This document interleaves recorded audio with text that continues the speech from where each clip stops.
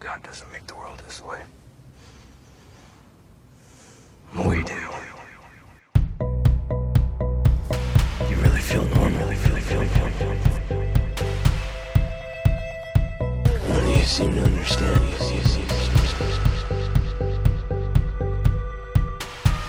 I'm not locked in here with you. You're locked in here with me.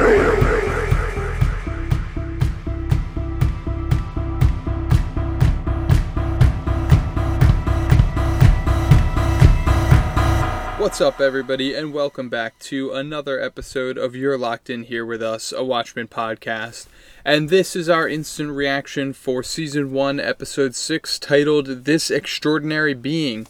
I am joined by Garrett tonight. Chris is busy with some work, but will be around on Tuesday for the full discussion. Garrett, how's it going, man? How do you feel about this episode? I'm doing pretty good. I really liked it. And once again, this is a Watchmen episode that has a completely unique feel to any of the other episodes that have been aired so far. And that's one thing that I really can't say I could say about any other show. There's these episodes that just have a complete different tone, and maybe not tone, but just a complete different feel than kind of the bulk, story episodes. So we've had this one, and then the one with Lori, I felt like was a little bit different, that kind of just had a different pace. Like I said, it almost felt like a different director, a different writer, and I really got the feel with this one. I guess it was probably a little bit more like the other episodes, because it was kind of a little bit more like in a detective type thing, but even the music was a little bit different, and I felt like some of the cinematography was a little bit different. The fighting seemed just a slight bit more brutal to me. I'm not quite sure what it was, but it just seemed like it kind of existed on its own. And if there wasn't the overt Watchmen references, and I just sat down and watched this show, or this episode, I don't know if I would have instantly known it was a Watchmen episode, which I think is really cool. Yeah, I definitely agree with you. I loved how different this was. This was definitely my favorite episode of the season, hands down. Wow. Yeah, for me, it mainly is because it basically retcons, I think, one of the biggest points and kind of parts of the graphic novel in like one of the best ways possible. And it takes a character that to me had no like real purpose kind of outside of being the first hero, and when you actually look back on Hooded Justice and think about like who he is, being like a German, and his origin of being like a German carny type guy, like with who had super strength or whatever, like that was his whole circus act. And then like having such a weird kind of get up with the noose and the hood and everything, to give it such a powerful retcon and be something that is meaningful now, and is something that was so impactful to, I think, a lot of people, and like personally me as a viewer, just to, again, for like how it changes this character. It almost makes me excited to kind of go back and read the graphic novel now, recognizing that Hooded Justice is Will Reeves, and kind of read between the lines with this story in mind. So was this a retcon, actually? Like, are you saying that the writers of the TV show kind of changed what was... Yeah. Because I thought, absolutely, like, earlier on, you said that he was like Brother Knight, he was the original vigilante, and then they had his get-up, and he... That was the theory. I mean, and I think that Lindelof is certainly pulling from that aspect of things. And there probably is a like subtext there of for some reason them moving away from that idea. But I think at the end of the day, for just like the story he wants to tell and the story that he has created within this universe, he saw it as an opportunity. And I don't know. I think it's like it is an insanely better origin story for that character than the one Alan Moore created.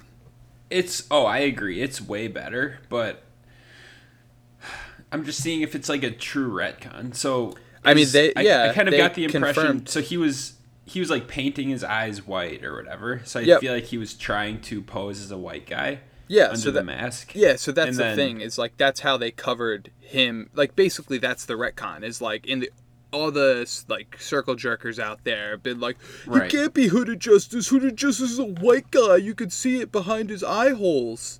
And it's like, but that's what's so genius. But that's what's so genius about it is the decision makes complete sense, and like that's what's so sad and tragic, about this episode and the way it unfolds is because you again sort of are hit with this dilemma of wanting to do good, and then the only way he could do it at the time was to be something he's not. And yeah, it was really it was sad now that I think of it more and more, just because that is definitely the realities of America not too long ago. This is what, the 30s then? So and even think about Metropolis, like the way he treats him, just basically being like, "Oh yeah, man, yeah, like, we'll take down the Cyclops," and then it's just kind of like even his superhero persona gets like used. So that's kind of where I was caught up when you said it was a retcon, which I do agree with you, and I think that is just such a great move by Lindelof and everyone who's involved in the show. It's really creative, and it does kind of, it's not just completely like going back and changing the character's race just because they want to have I don't know, like doing it kind of out in the open, like by painting his face or his eyes white. They do it in a way that works with the origins of Watchmen, which we know, but I kind of got the feeling that he was just going to go off on his own then, and he like wasn't going to be a part of the Minutemen because he joined it, essentially to get back up to take down the Cyclops, and that they're not going to help him with it. So maybe. Well, I think we just saw like time jumps. Like I don't think that they are ignoring clearly anything else that has happened in the original graphic novel and Hooded Justice involvement in the Minutemen. I think we just sort of saw how he got originally involved. They again like kind of confirm and tap in, give us a little more look into his relationship with Captain Metropolis on like the homosexual level, and then I think they kind of time jump to just like how and give us a little more behind the scenes of like, oh, this didn't really work out and like he didn't fit. And I think it's certainly providing and creating a new context of like, again, we're filling in so many blanks just in general kind of that you don't get, so it's like, it's just, I think, adding more to the story, not necessarily ignoring it, if that makes sense. Like I would. Yeah, no, I agree. I was just, I don't want to just like rehash this too much, but I honestly thought that it was because during the episode I was thinking back to the theory that you told me where he was like the original vigilante, and then he was like with the Minutemen for a little bit and then went off on his own, but they still like gave his costume to a new hero or something. Yeah. And then there's another guy like posing as him. So do you think it's possible that another person comes along as Hooded Justice, or is he just gonna like stick with it as the Minutemen, or does it not really even matter? That's a good point. I think on one hand it doesn't matter if they decided to sort of like throw it in there just to kind of give full closure and kind of a full rounded out and complete story that they're creating. It wouldn't surprise me if they address it.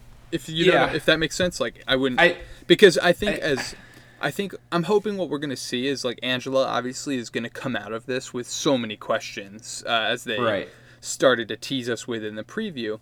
And I think that has to be, as somebody who is somewhat familiar with this history and learning all of this, how do you not just be like, so who was that guy that like died basically? Right.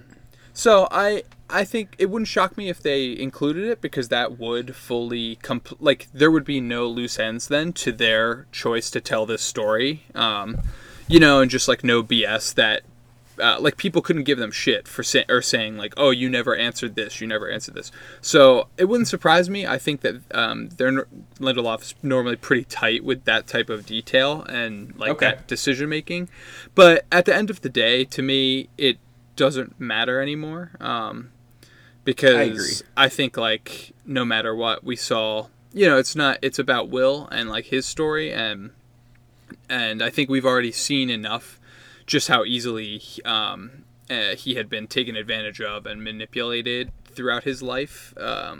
So to me, it's like any of the things we've been talking about just now like would make sense. I agree. No, yeah, now that I think I was just kind of living too much in this episode and looking into it a little bit too deep. But I don't think that we're going to get more backstory on him as Hooded Justice. I think what we got tonight is probably all we will know about it and all that we need to know.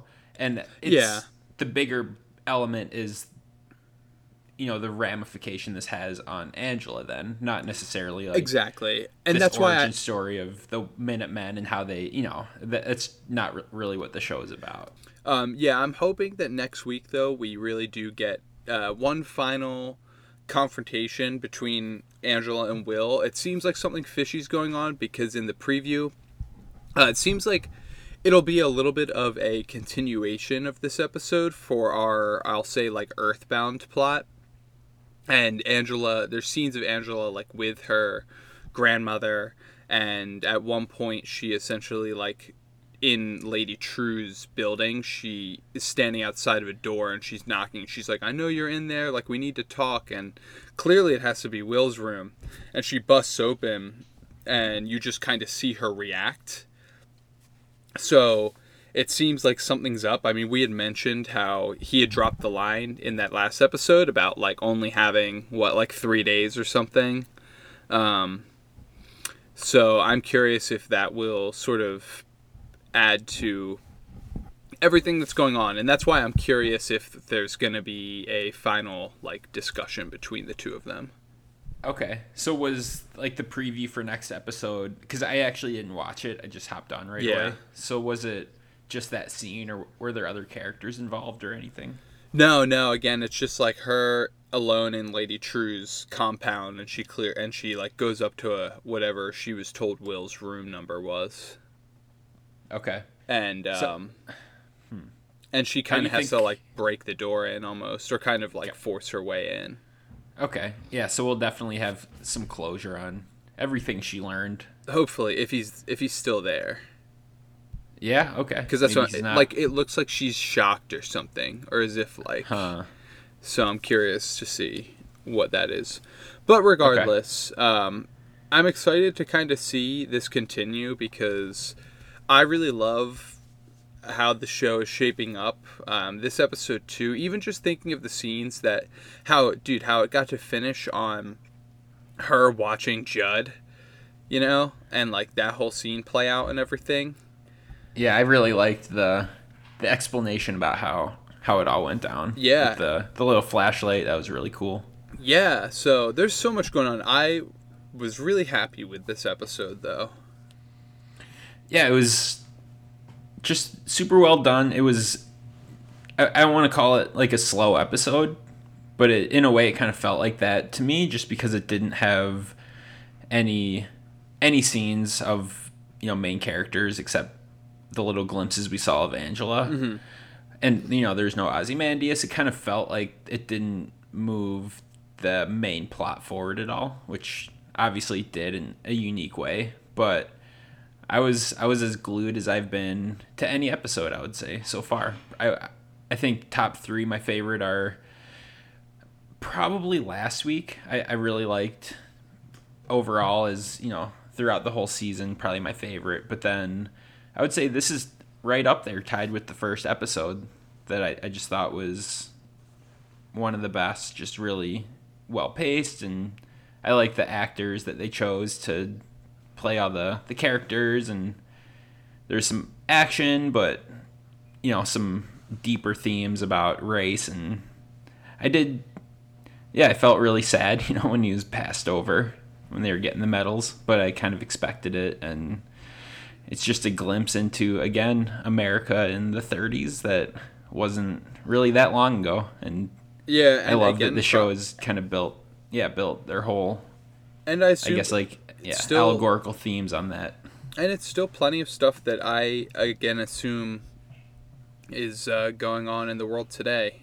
Probably not as extreme, but Sure. certainly, I think at the very least the emotions and feelings. And again, it's like these types of mediums are the closest, or I don't know how to put it, but it at least allows us some type of viewpoint. Even though it is a fictional show, that doesn't mean that the emotions and themes and things that they touch on and highlight to really communicate the feelings of the character and person in those shoes don't land.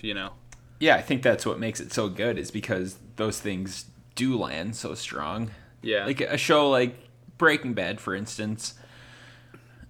I mean, on a surface level, yeah, people can kind of relate to Walter White that, life isn't fair and you want to do what you can to get ahead. But overall, there really aren't a ton of major themes that people can tie themselves to and kind of see themselves in those situations. But in some form or another, most people have suffered some form of injustice in, like, whether it is more just something at work that happened, or if it's a lot deeper and it is like race or class related, then or just if you're an empathetic person and you see these things happening, if your head's not in the sand, these things do exist, and class issues are still very prevalent in America, and racism unfortunately is too. And I've never really experienced racism, but it still bothers me when I think about it or when I see that it exists. And for that reason, the show really resonates with me. Yeah. No, I completely agree with you. But yeah, one thing that was interesting, I was kind of trying to get a glimpse of the article or the newspaper headlines. I forget, at some point he was going through them, and yeah, apparently in 1939, I looked it up, there was a Klan rally with 22,000 members in Madison Square Garden. Not sure if you mean the Nazi rally? Was it a Nazi rally? Yeah, that's like a thing. Okay. If you go back and look, and it's like American Nazi Party. It's super dumb. Oh, okay. Well, either way, it's not that long ago in the grand scheme of things that those things were happening out in the open. And, there are some things that you see today that are kind of more on public display, especially recently. But I just think that there's this kind of not forgotten but ignored element of racism in America that is really still a big problem, and I like that the show is addressing it head on in its own way. Yeah, I agree. Again, I think that it's really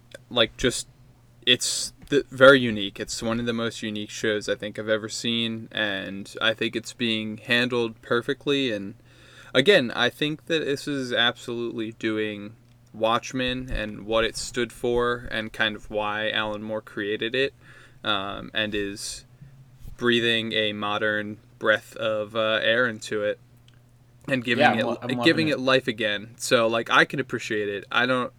Alan Moore's kind of like a asshole now, I guess, with approving of this stuff. But I mean, even just think of how kind of big of a fuck you this is to, so many people read Watchmen and they misinterpret it. We've talked about how they think all the wrong things are the cool things, like a character like Rorschach, for instance. Right. And again, how I think how Moore intended the book to be perceived. I truly feel with every episode that Damon Lindelof is doing this continuation a justice, and his original work justice. Yeah, I totally agree. It's there's so much going on the surface and below the surface, but I just, every episode so far I have liked more and more the more that I think about it, and then the more that it's contextualized by the following episodes. you can tell that this is a really carefully put together house of cards, so to speak, that he's building. And I'm excited to get into these final 3 episodes and see how it all comes together. Yeah. Anything else to add before we hop off? I think that's it for the instant reaction. Overall, just really loved this episode, and I thought it was super well done, and it was just another great piece to this big puzzle that we're watching unfold. Yeah, absolutely. I'm with you. I'm excited to get Chris on here and be able to dive into it even more after I process it a little bit. Hell yeah. Cool. Well, I think that's going to wrap us up on tonight's instant reaction. I hope you enjoyed it. Feel free to let us know what you thought of the episode. We would love to hear it and discuss. This was a wild one, very unique. Let us know what you thought and where you think the show's going. You could do that by hitting us up on Twitter. You could find the show at Locked In Pod. You could find me at Blaze Hopkins. You could find Garrett at Locked In with G, and check out Chris at CKinger13. If you like what we've been doing here, throw us a rating and review. 5 stars really helps. We will be back Tuesday to record, Wednesday release for the full discussion. And as always, people, just remember, we're not locked in here with you. You're locked in here with us. Good night.